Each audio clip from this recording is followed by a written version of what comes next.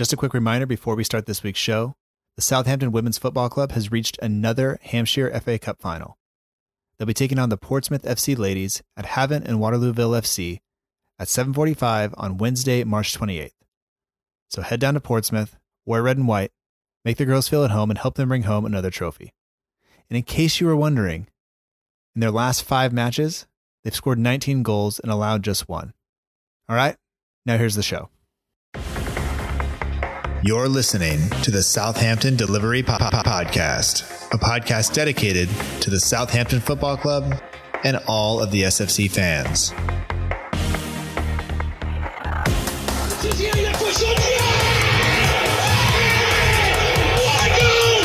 just got to go out and express ourselves. Fonte with a scooping header. We just got to get the job done. I'm here to get the job done.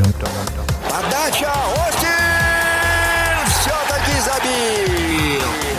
It's infield to Mane, 25 yards out. Lovely ball for Bella. Onside, 1-0! Buffon shot! Oh my word! Unbelievable. He ran around a bit like Bambi on ice. It was very, very embarrassing to watch. And now, your host, Matt Markstone. Hello and welcome to another episode of the Southampton Delivery Podcast, a podcast dedicated to the Southampton Football Club and all of the SFC fans. My name is Matt Markstone. I'm the host of the show. No matter where you are, no matter how you may be listening, thank you for making the show part of your day. I hope that you enjoy it.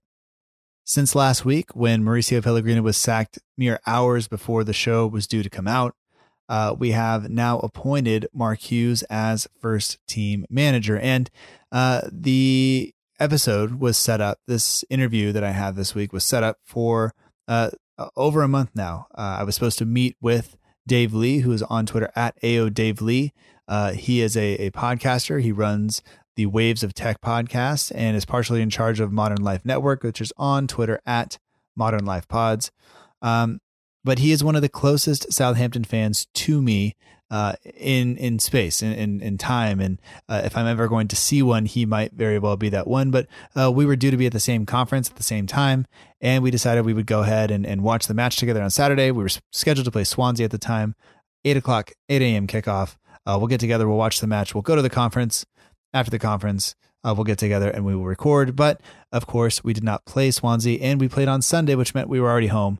But Dave and I still managed to set aside a few minutes during the conference to sneak into a corner of a room and record a little bit of his story and talk about the appointment of the manager. And that's mostly what this week's show is going to be about, because most of it was recorded while I was on the road. I had some callers who called in, who left me voicemails, and it was great because I got to hear from some of you, got to hear your thoughts on the manager.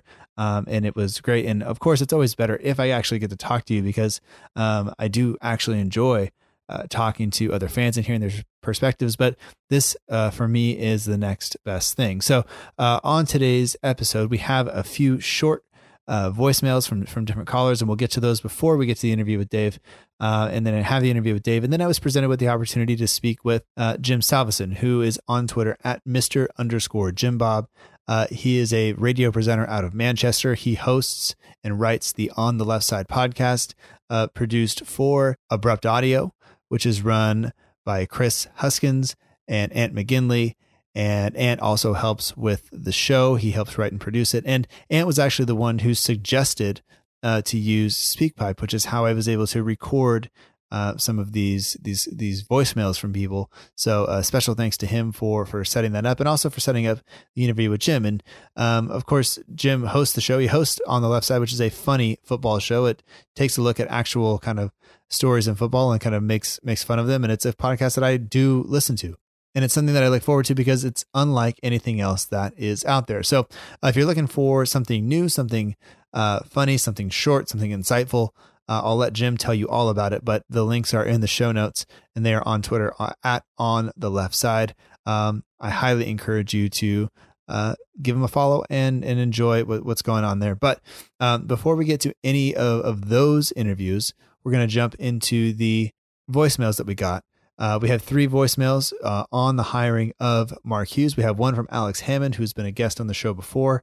He is at St. Hammond. We have one from Jamie Grant, who is at Granty_SFC, who is the lead admin for the Saints Report, which partners with this podcast. So for all of your Saints FC news and needs, be sure to get in touch with the Saints Report on Instagram, Twitter, or Facebook. You will not be disappointed. I think you'll be entertained. And Jamie is the man kind of that behind that, who started that and who runs that. And we are official partners kind of with them. And the last voicemail you hear before we get into the interview with Dave is from Tim Marshall. Tim has been on the show before. He's got a little bit of a cold. And I should tell you that sometimes the quality of what you're going to hear today in terms of audio clarity is not necessarily what I would consider to be normal for the show. I think the show normally comes across fairly clear, but we are dealing with internet stuff, and I'm in hotel rooms and conference rooms, and there are people yelling, things like that in the background. So not always as nice, not a really controlled environment, but we do our best, and I hope that you still enjoy it.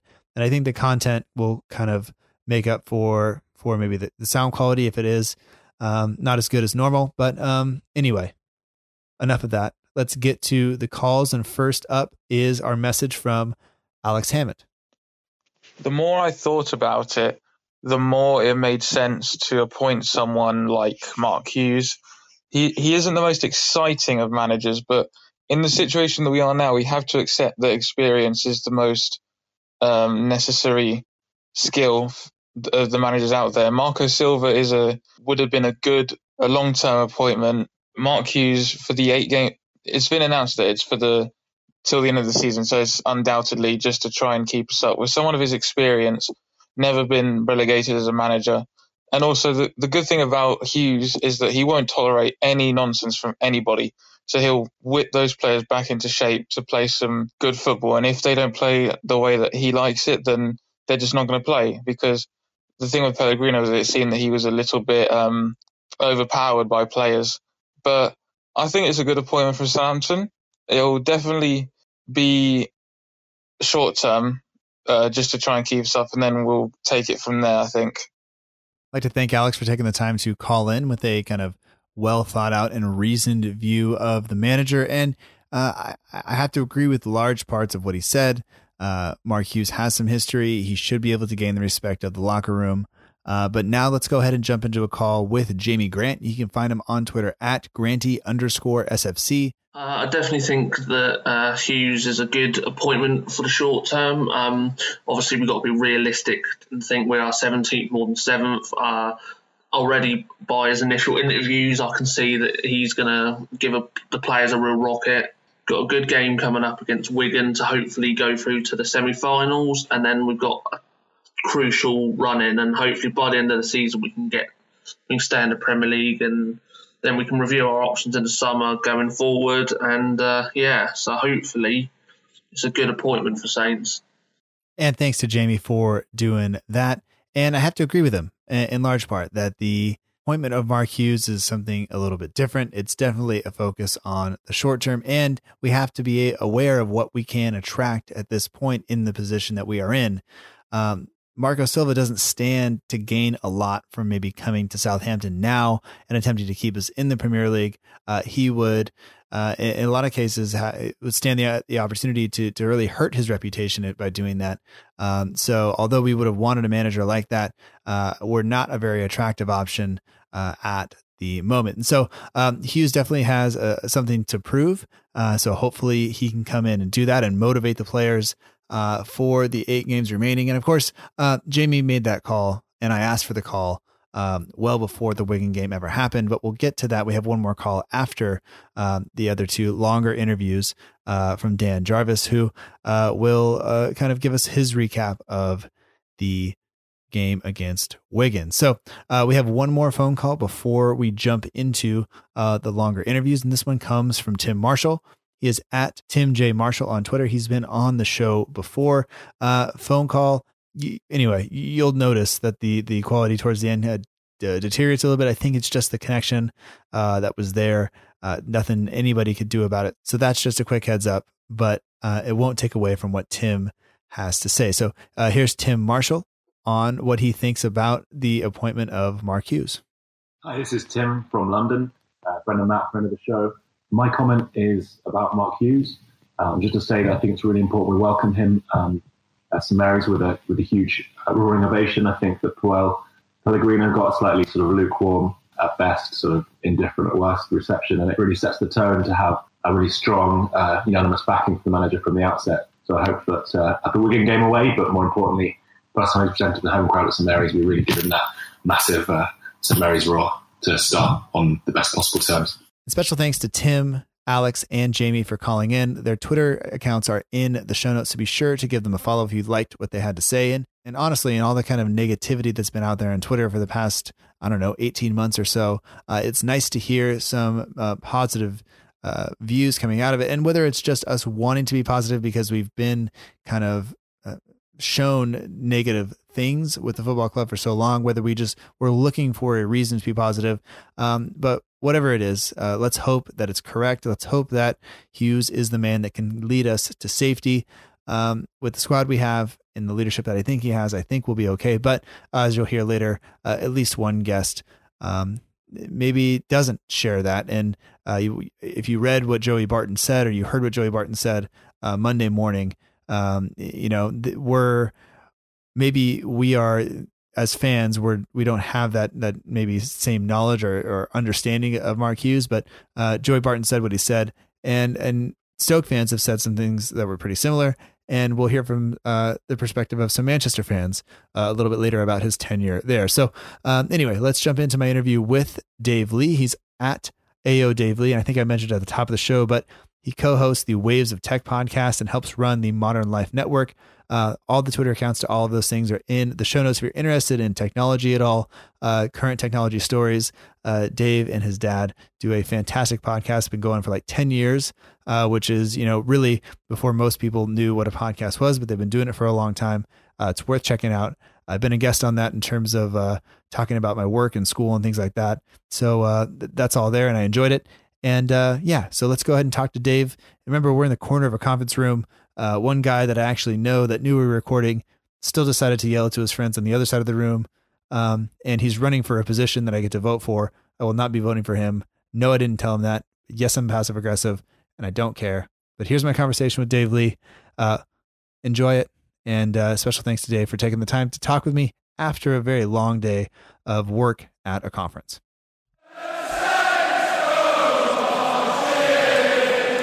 Well, Dave, hello. How's it going, man? I'm all right.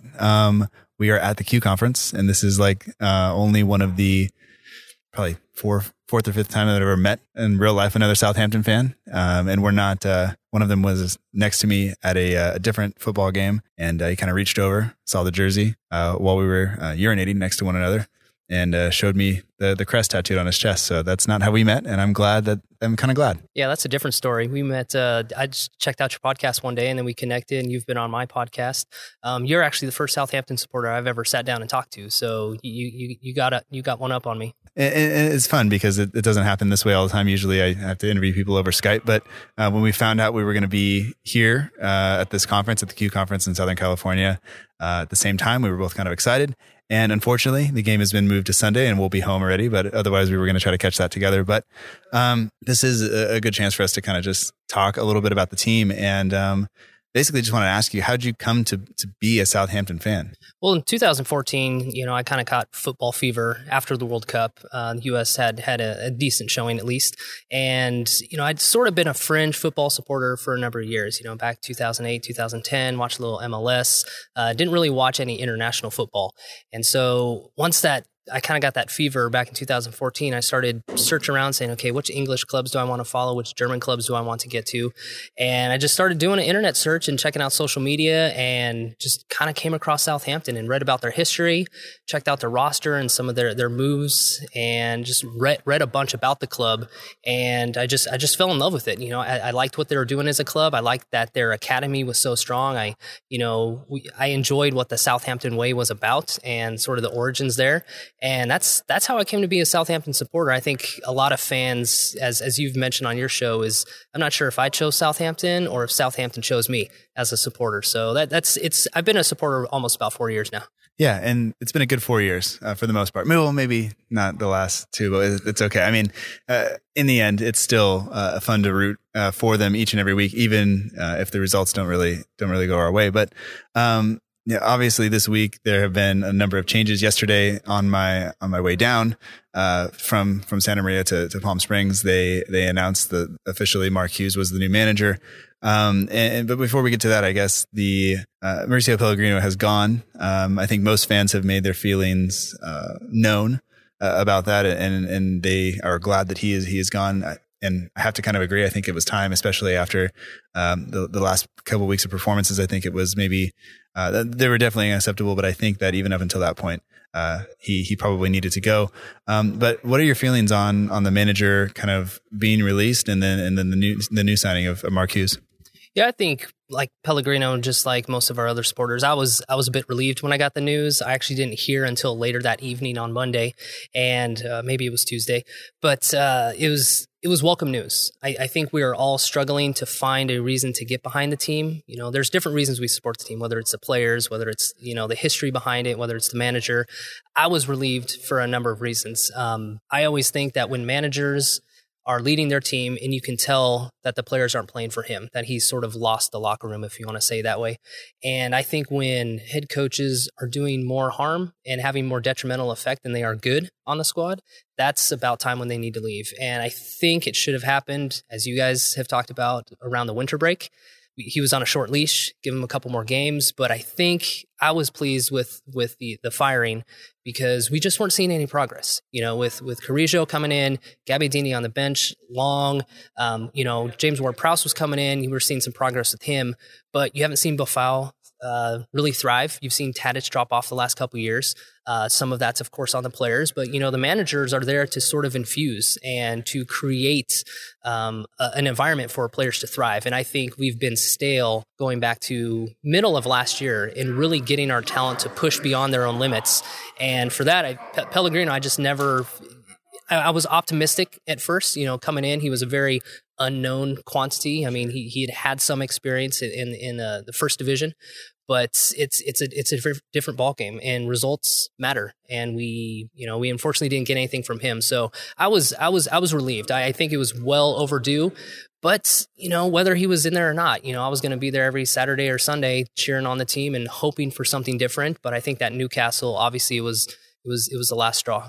Yeah, and it's probably the manner of that defeat more so than just the defeat. It was the fact that all of everybody looking at them and saying the players, you know, there's a divide there. The players aren't clear as to what their jobs are. Something's not quite right. And I think that performance just epitomized all of it, because none of the players, they seemed to give up as soon as that first goal went in. And it was very clear that they were never going to get back into it. And I don't know if that's kind of what you saw, or that's how you... Yeah, that's exactly what I was, and that's exactly how I felt. You know, that when you look, you're watching TV, and 67 seconds into the game, it's 1-0, and you're already thinking, should I even stay around for the next 88 minutes? And that's a terrible feeling to have as a supporter. I know I'm going to sit through it, but you know, based on our history of this year and basically the last 10 games of last year, you know, we're not going to be competitive when we even go down 1-0, 2-0, when that third 3-0 happens. You know, it's pretty much lights out, days over for us. But it's a terrible feeling to have. I think we've all been on the high for Southampton for so long under Koeman, and it was just a difficult display to watch when there are basic defensive mistakes being made. Individuals aren't reading the plays. The other team is just on top of us, you know, throughout the full 90. So that's what I felt. I think it was a harsh reality to sit there and just look at a team that we know has so much potential, that play on so many national teams, that have the ability to be a top 10 club year after year in the league, and to see the way they played and to see the mannerisms and the expressions on their face. It hurt me to see them on the pitch like that. Yeah, and now moving forward with Hughes, he has said today, I probably shouldn't know this since I've been at a work conference all day, but I have been checking. He said he would take the FA Cup seriously. And we'll see. Well, obviously, the Wigan match hasn't happened at the time of talking, but with 8 games left to go in the Premier League season, do you think a manager like Mark Hughes, a manager who coached Stoke to 3 straight 9th place finishes, then a 13th place finish last year, and it was eventually released by them this year. But do you think he has what it takes for the team to stay up and be in the Premier League and really just push us through this last 8 games. I was pessimistic when Pellegrino was still in that we were actually going to stay in. I for sure thought we were going back down the Championship, and that was disheartening just to come to reality against. I'd been fighting it for so many months, and now with Mark Hughes in place, at least I have some. I'm naturally optimistic. I prefer to have that optimistic, positive mindset. Yes, he has 3 ninth plate finishes and a 13th place. Given the time frame and with only 8 games remaining, I think he's one of the only options, but also probably one of the better options. Is he potentially the guy that's going to save Southampton come next season? That's unknown at this point. But I think given the dynamics, we needed somebody that had Premier League experience. We have someone that, coach managers are hired to be fired, and that's the nature of the business. So I think Mark Hughes is at least the adequate replacement for the time. I don't know too much from his work with Stoke as far as his tactics, how that's going to be managed with our talent pool at the time. But hopefully a new face, a new energy, some new coaching staff can go in there and sort of infuse some honor back into the game and just sort of revive those players. And I know the players need it, the fans need it. And it took the board long enough to make this decision. And I think we've all been wanting that for a number of years or this season. But yeah, Mark Hughes is I think an adequate replacement given the conditions and where we're at right now. Yeah, for me, one of the things that I was thinking about is our last 4 managers have been somewhat relative unknowns to a lot of English fans, a lot of myself, and I'm just talking fans of the English game, I guess. And Koeman was a great player.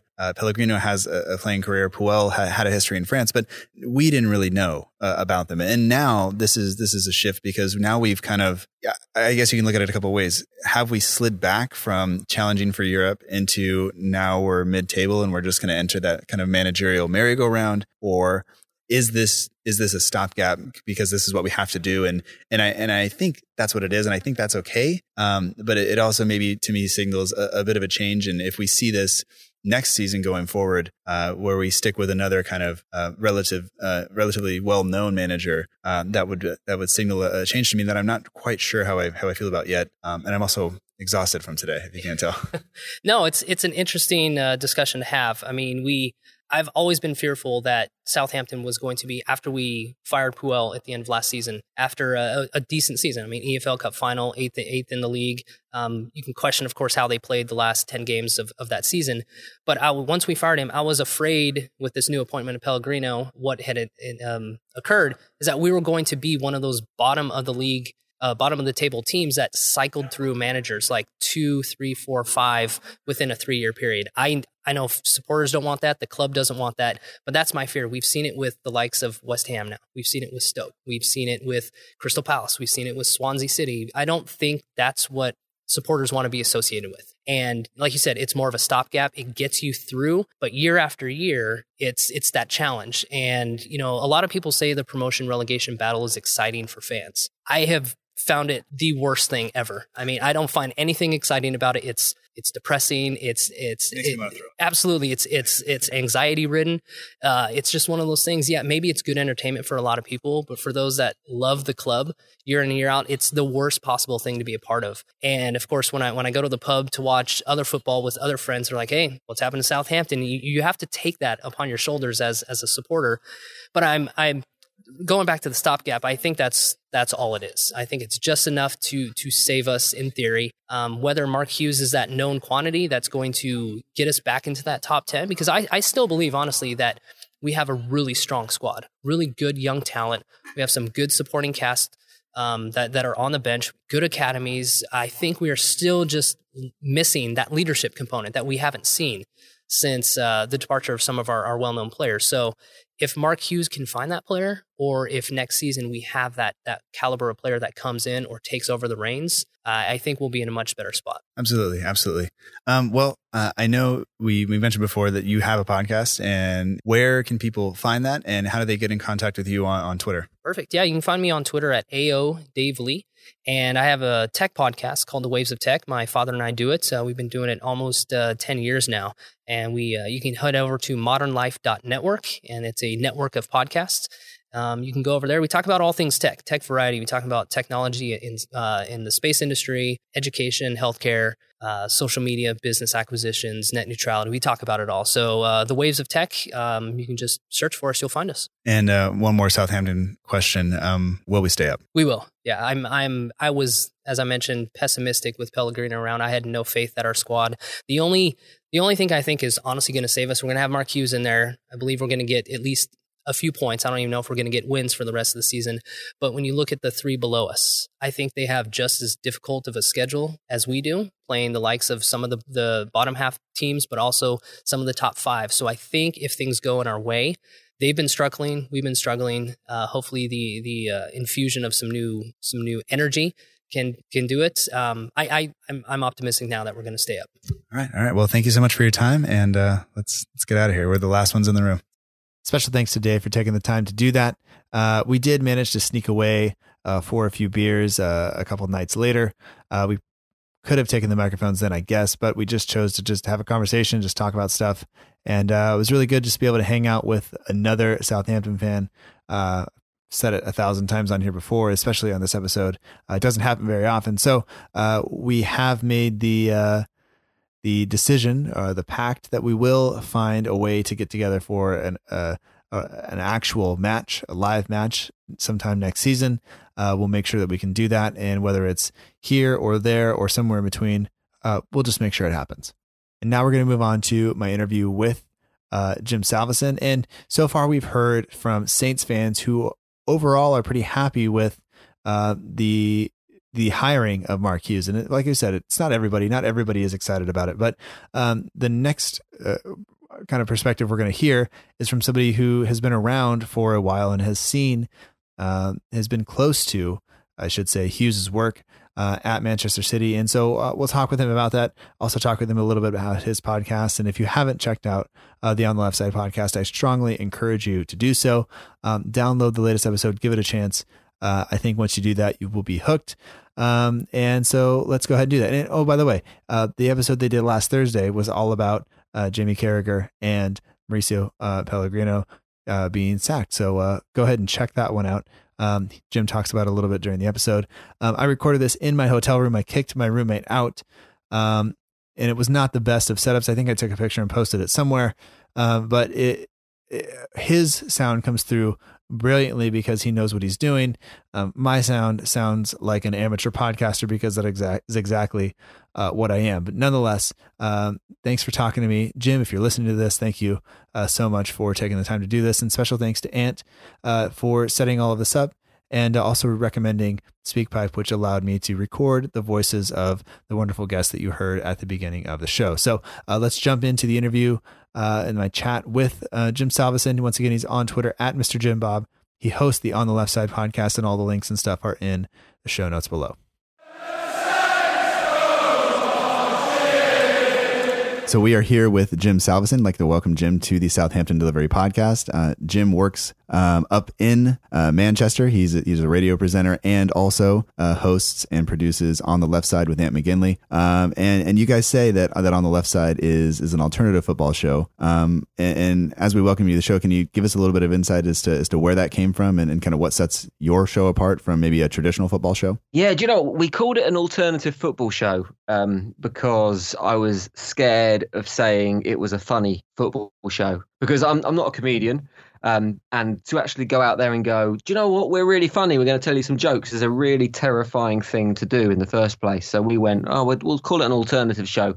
We'll do something that other football podcasts aren't doing. And there's so many football podcasts like yours who do a fantastic job, who deliver fan chat and debate and a very long form conversations. And we wanted to do something a little bit different to that. We wanted to do something that wasn't bothered about the score in the most recent game, wasn't bothered about which player played out of his skin, that wasn't bothered about the statistics behind it. We wanted to do something that looked at the kind of bizarre stuff in football. We had a TV show over here in the 90s called Fantasy Football League. I don't know if it reached the States, but it had hosted by two comedians, very funny guys called Frank Skinner and David Baddiel. And they just poked fun at football.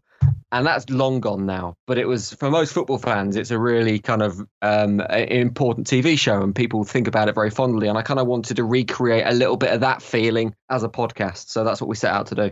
That explains it. And I think you've done a fantastic job. And I had the opportunity to speak to you, I think last year on the radio show. And through that, I found the podcast, and I've been a subscriber kind of ever since. And it is one of those things that after I listen to, some of the bigger podcasts that are out there than the more kind of traditional vein, after I listen to all those, it's nice to, for me, it reaches me usually Sunday night, and I get it. And it's like, oh, here we go. This is great. And it's a good way to kind of debrief from everything else. And I enjoy it. So thank you for making that show, because I, for one, am a huge fan. But sometimes I don't think you guys get maybe enough credit, because you do tend to weave in stories, and there's a little bit of a lesson in there and things to consider. And I think that, I don't know, I'm sure you consciously do that. Am I correct in saying that? Well, we try and cover as much as possible. And there's we don't necessarily look at funny stories. That's the thing. For a funny football show, we're not looking at stories about something that's happened in the South African third division where a dog's eaten a corner flag or something. That's great, that stuff.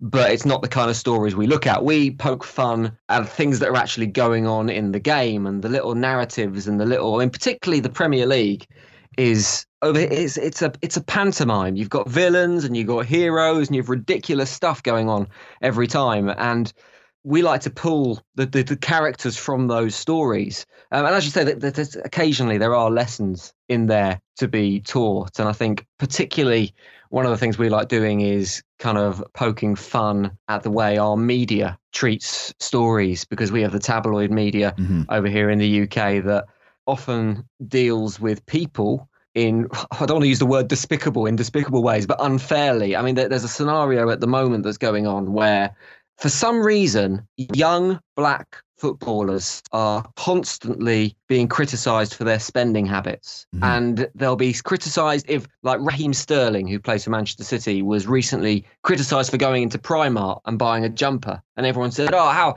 how dare a multi-millionaire footballer be such a skinflint as to go into this budget clothes shop to spend his clothes. And then similarly, he bought a expensive supercar and he was criticised for spending too much money. And those kind of hypocritical double standards are constant in the media and the way they tell stories and the way they report the non-footballing side of football. So sometimes it feels like we kind of want to make a bit of a political stand, a little bit. I mean, it's a hell of a comparison to make, and I'd never want to compare ourselves to The Daily Show and what Jon Stewart does, but the way he delivers stuff, and he'll go, I'm going to be funny, I'm going to tell you some jokes, but at the same time, I want you to take this away from the story we're telling. I kind of think we hope to achieve something like that sometimes. Yeah, that's a much better explanation than I gave you. And and I can agree that is kind of, that's kind of what I get the sense of when I listen. And so that I think it's great. And before we go any further, I just want to tell you thank you for joining the show and taking some time to chat with me about this and Mark Hughes. And because, of course, Hughes was up in Manchester City for some time. Yes. And so you probably have a few stories. Is there? Well, do you know what? Mark Hughes' time at Manchester City, I think, can mostly be described as forgettable. I think that would be the best phrase to describe it. And you've got to remember, for a start, that Man City fans don't remember anything before 2008. Right. That was when the club was founded. Nothing happened before 2008. I don't actually mean that. I want to be able to go out in Manchester again. There is a history, and there are some very passionate fans, Man City fans. They have obviously got new fans since the money and the success came in, but there is a diehard and very passionate fan base there as well. But I was trying to think back to Mark Hughes at the club, and he was only there for around 12 months, I think, and it was when the money first came in. So he bought a few significant players. I think he bought Tevez to the club. I think he bought Nigel de Jong to the club. But I can't remember anything about how he played or the style of football or whether they were successful during that period. So I went on Twitter earlier and I asked people to describe Mark Hughes' tenure in 3 words. And I've got 3 examples for you. So the first person said very few goals. The second person said he was okay. And the third person said waste of space. So I think if you bear those descriptions in mind, and bear in mind he had some cash to spend as well. So he had money to buy players and kind of put his stamp on things. It doesn't fill me with confidence for his tenure at Southampton, I don't think. Yeah, that's not what I wanted to hear. I thought so. After the past, almost 2 full seasons of football, the style of football that we've played, it hasn't been great for us. And I was really hoping we were going to get something different. And I think maybe most of us just look at what he did at Stoke and think, hey, he had Shaqiri, he had Arnautovic, and he got them playing. He took them from Tony Pulis to just playing long balls to actually trying to play football, and some decent finishes in there. So hopefully we're going in that direction. But we'll see. I think you'd argue when he first came to the club and Tony Pulis left him with quite a solid team. There was a decent team there when Mark Hughes took over at Stoke. And the first few seasons, when he started to play nice football, and people went, "Oh, there's a bit of development here. Something's happening. We've not just lobbed it forward. The ball's actually seeing the centre of the pitch every now and again, not just at the kickoff times." And then for the first 2 seasons, it started to happen, and then it just stalled and stopped, and there was no more development. And he bought bad players, and so I think most Stoke fans would also describe, apart from this season, which is horribly unforgettable, that I think they'd describe his tenure at Stoke as pretty forgettable as well. Yeah, no, when we kind of looked through their Twitter accounts, they just basically said that this is a bad call. Then you're going to be disappointed. And it was like, well, and Southampton Twitter has been pretty negative for the past 2 years. And so I think we're all trying to be positive, and he's saying the right things, and he looks like the fittest person on the pitch at practice. And that's not a good thing. No. I mean, the manager's your fittest person is not the best thing. So I know there were concerns at Stoke that people weren't fit, but it's like, man, if he's that fit, hopefully he just gets the guys working, and hopefully he can just inspire him, because Pellegrino was very kind of zen and wasn't really kind of the man motivator, and I think that's what we need with 8 games to go. So we'll see. But I mean, is he one of those guys that Saints haven't always hired the known coaches, the people who have been around the English game, and for a little bit that I worry that they're kind of reverting back to just they're going to be a mid-table team now. They're going to maybe stop that challenge. They're going to stop trying to sign the next best manager from Europe or something like that, and they're going to go with just the proper football man. Do you see Hughes as being the proper football man? I think he's on the edge of being the proper football man, or the PFM, as I like to call it. I think the PFM is a remarkable footballing thing. I mean, the one thing that when you appoint a proper football man, Paul Merson is going to be happy, because you haven't got given the job to one of those funny foreign lots. So Merson's happy, so that's the main thing. But it's a weird one, isn't it? I mean, it kind of goes hand in hand with that myth that English managers don't really get a proper crack in English football. And they don't get a proper crack in English football because they're not very good. They just seem to be handed round between the bottom few clubs. You've got Pardew, you've got Pulis, you've got Allardyce, you've got Moyes, and you've probably got Hughes in there as well. They just kind of, one gets sacked, then he moves into another one who's just been sacked, and they kind of just rotate around those bottom 6 or 7 clubs until they get sacked a few weeks later, and then take the payout, and then inexplicably get given a job somewhere else a few weeks after that. No sport rewards failure in quite the same way that football rewards failure. It's incredible. If I worked in Tesco's and I kept on putting beans on the shelf where the cornflakes were going, someone wouldn't come up to me a day after I've been sacked and go, "We know you put beans on the cornflakes packet all the time in Tesco's, but come and work in this other supermarket. Come and work in Sainsbury's, because we think this time you're going to get the beans in the right place." It's remarkable. I don't understand how people just keep on going for the same managers who prove they're not up to the job time and time again, yet they come back in and get a job. And I think there's something with the proper football man and I think fans are kind of responsible for this a little bit, because they seem to think the problems at any football club can be solved by running around a bit more and trying a little bit harder. And I remember Tony Adams, who is the ultimate proper football man, he got given a job in the Spanish league with Granada. And he said in his press conference, 100% genuinely, he was asked what he was going to do with Granada to keep them in the La Liga. And he said he's going to kick some ass, which the underlying message there is the Spanish are all lazy. I'm English. I'm going to show them how to do a proper day's work. And that sums up the proper football man for me. It's all about making people work. It's not about tactics or plans or transfers. It's about making people work a bit harder. And maybe it'll work and maybe it won't. But I have the impression that it probably won't. No, and that definitely runs out after a little bit, that it can only get you so far. But the great thing about the proper football man, the really beautiful thing about having someone appointed like this, isn't it happened with David Moyes at West Ham, and it happened with Sam Allardyce at Everton.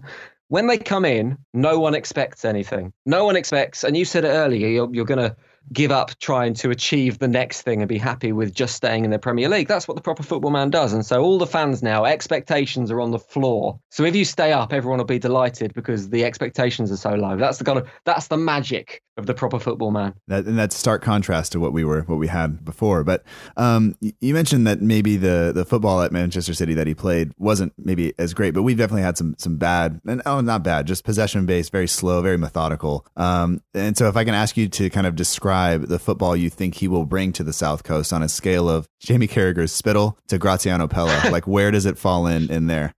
Wow. Incidentally, the whole timing of Pellegrino's sacking is perfect, it being the same day as the Jamie Carragher incident, because you had this beautiful comparison between Jamie Carragher spitting on a 14-year-old girl and keeping his job, yet Pellegrino just played kind of disappointing football and getting sacked. And you'd argue that probably spitting on a 14-year-old girl is the worst crime of those things. But I loved the timing there. But will he play better football than Pellegrino? I mean, a monkey in a suit would probably play better football than Pellegrino. So although Hughes will probably play better football, I think going with the monkey might have been the better choice at the end of the day. I mean, it wouldn't be difficult to upgrade the football that Southampton are playing or have been playing under their last manager. So, and as we said, he did it at Stoke. He turned Stoke from a rugby team into a football team for a couple of years, and it looked pretty good. So maybe if that's what the fans want, they might be able to upgrade him. But it might be an upgrade in football. But the question is, does Southampton have the players to be able to play a more attractive style of football? And if Southampton do have those players and do have players that are capable of playing that type of football, why haven't they sold them to Liverpool yet? Because surely that's down the line. That's going to happen soon enough. Maybe if Hughes does well enough, he'll go. Maybe we'll do that. yeah, that'll be the dream.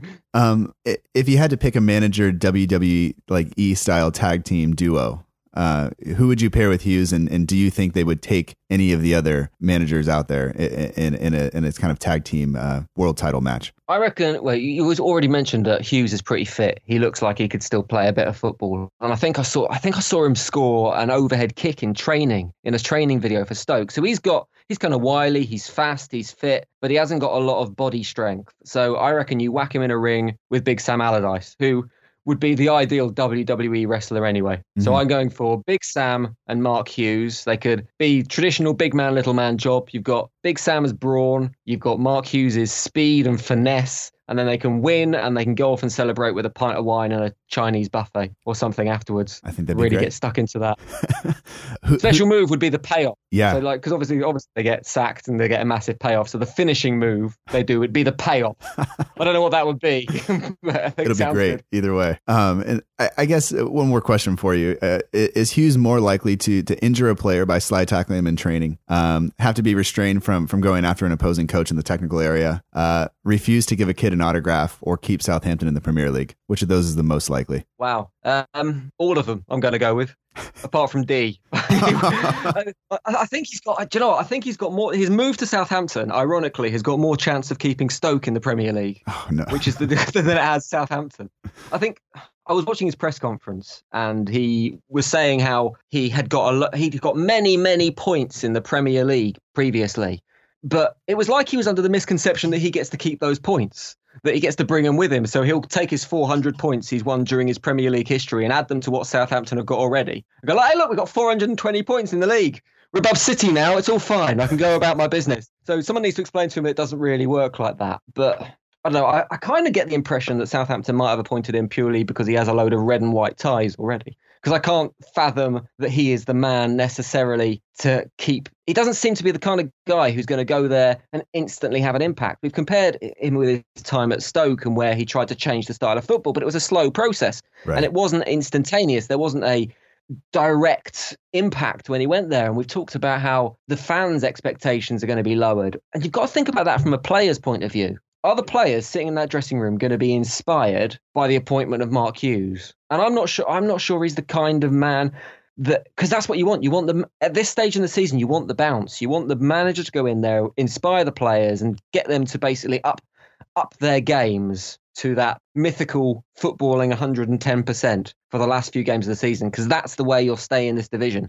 And I can't see that happening. But that said, I think there are 3 worse teams than Southampton in the league. So I hope, because I like Southampton. I think they're a nice team. They've got good history. They've developed so many England players. They're constantly playing youth team players, and they've been horribly mismanaged by a board who have sold all their assets systematically through the years without actually bringing in any new talent. And no fans deserve that. It's like they've got a nice car, but then they've decided to sell the wheels and then the engine and then the gearbox, and they're still expecting that car to be able to win the Indy 500. It doesn't work like that, football. And so I think the fans deserve the club to stay up, and I hope for that sake that they do. Yeah, no, we all do, but I think the perspective that you have on this is a good one, in that you look at how he starts at most teams and it's not great. And right now you only have 8 games to save the season. So whether he changes his approach when he comes in, or he tries to just do what he's done in the past, will kind of be the difference. And all we can do at this point is we all wanted the manager out.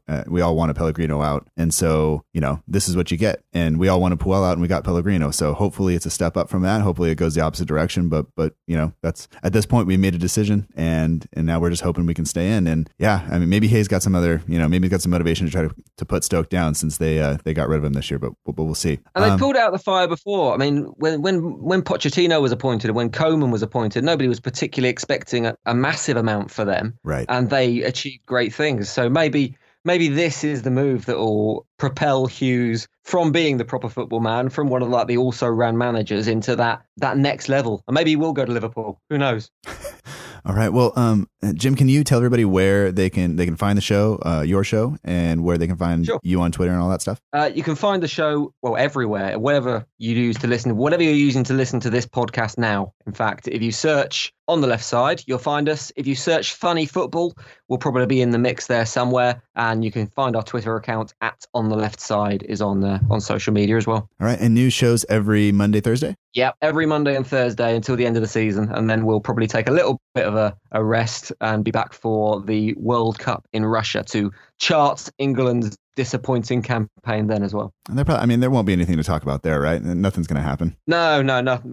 They usually pass without any incident at all, World Cups. So I'm sure there'll be no fan trouble or anything. It'll be fine. Yeah, it'd be great. Well, Jim, I appreciate you taking the time to join the show and talk with us a little bit. I hope try to make it a little bit funny for you, but we'll see how it goes. Thanks for having us. Cheers, Matt. Cheers.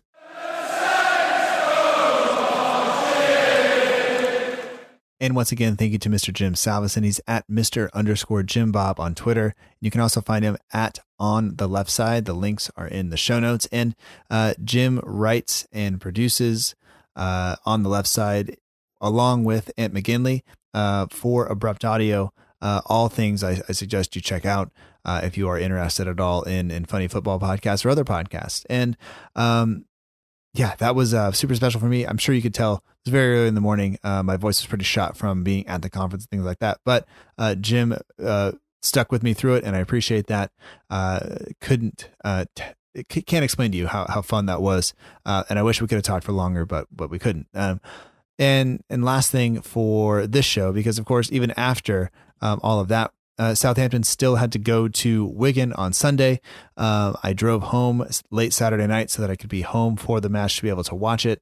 And it was a pleasure to be able to watch, but the interview that we had kind of set up for that kind of fell through. People got busy, and then I hadn't seen my family in 5 days. It was kind of not really possible for me to sneak away and find an opportunity to record. But I did get a chance to talk with Dan Jarvis, who is a Southampton season ticket holder along with his dad.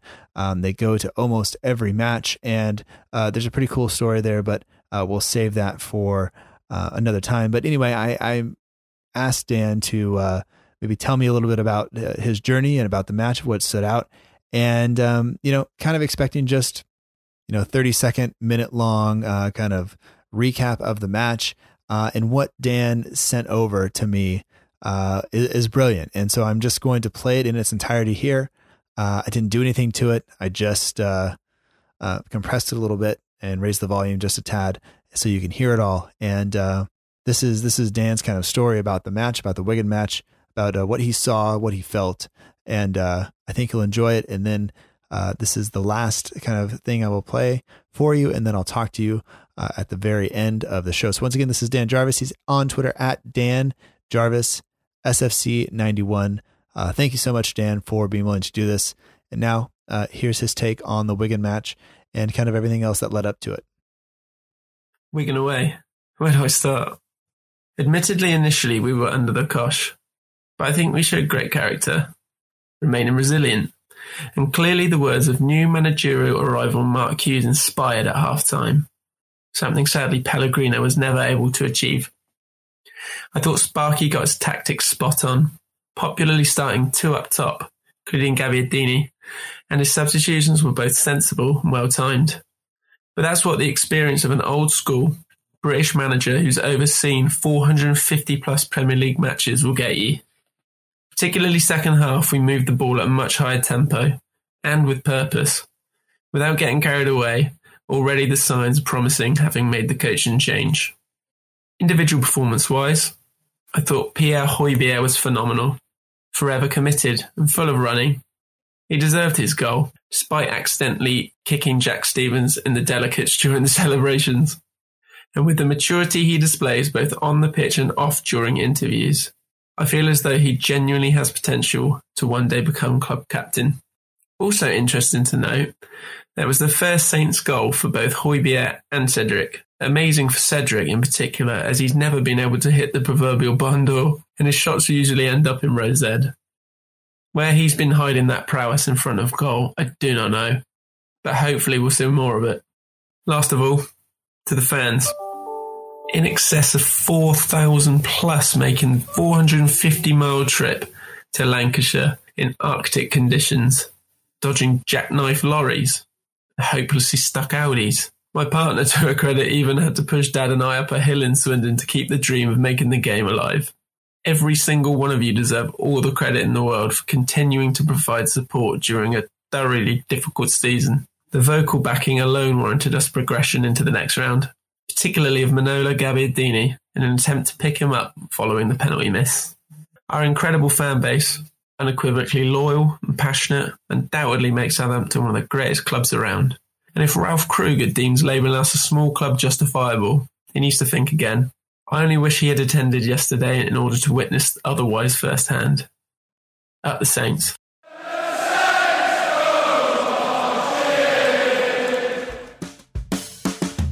That does it for episode 63 of the Southampton Delivery Podcast. Thank you so much for listening. I hope that you enjoyed it. Special thanks to all of the guests who took time to leave a voicemail, talk with me on Skype, or sit down with me at a conference. The show doesn't happen without you. It's my pleasure to be able to share just some time with you above anything else. The show is kind of secondary. It's the relationship that's there. Getting to talk with each and every one of you that I really, really look forward to and I really enjoy. So thank you. I can't really explain how much it means to me. So the last person you heard, like I said before, was Dan Jarvis. He and his father attend almost every match. They're season ticket holders. And I thought that was absolutely brilliant and a good way to end the show. This show, as always, is partnered with the Saints Report. For all of your Southampton FC news and needs, be sure to check out the Saints Report on Instagram, Twitter, or Facebook. You will not be disappointed. The artwork for the show is done by the We Are Southampton page on Instagram. For all your matchday edits, polls, competitions, and more, be sure to check out the We Are Southampton page on Instagram. Matt, who runs the page, has been a guest on the show. As I said, he does the artwork. It's a fantastic page, so go ahead and head over there and check it out. All of the music on the show comes courtesy of the Free Music Archive at freemusicarchive.org. The intro song is Epic Song by Boxcat Games. The end of show credits that you're listening to now is Aim is True by Poddington Bear. The links are in the show notes if you are interested. And if you are enjoying this show, please be sure to subscribe wherever you listen so that you do not miss future episodes. We'll be back next week with another episode, and the week after that, and the week after that, and the week after that. You get the idea. Anyway, get in touch with us on social media at SFCDELL_IVERY. If you've been a subscriber for some time, please consider leaving a review on iTunes. It really helps other people find out about the show.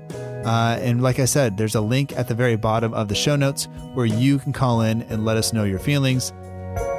Maybe you'd rather do that than write a review. That is just fine.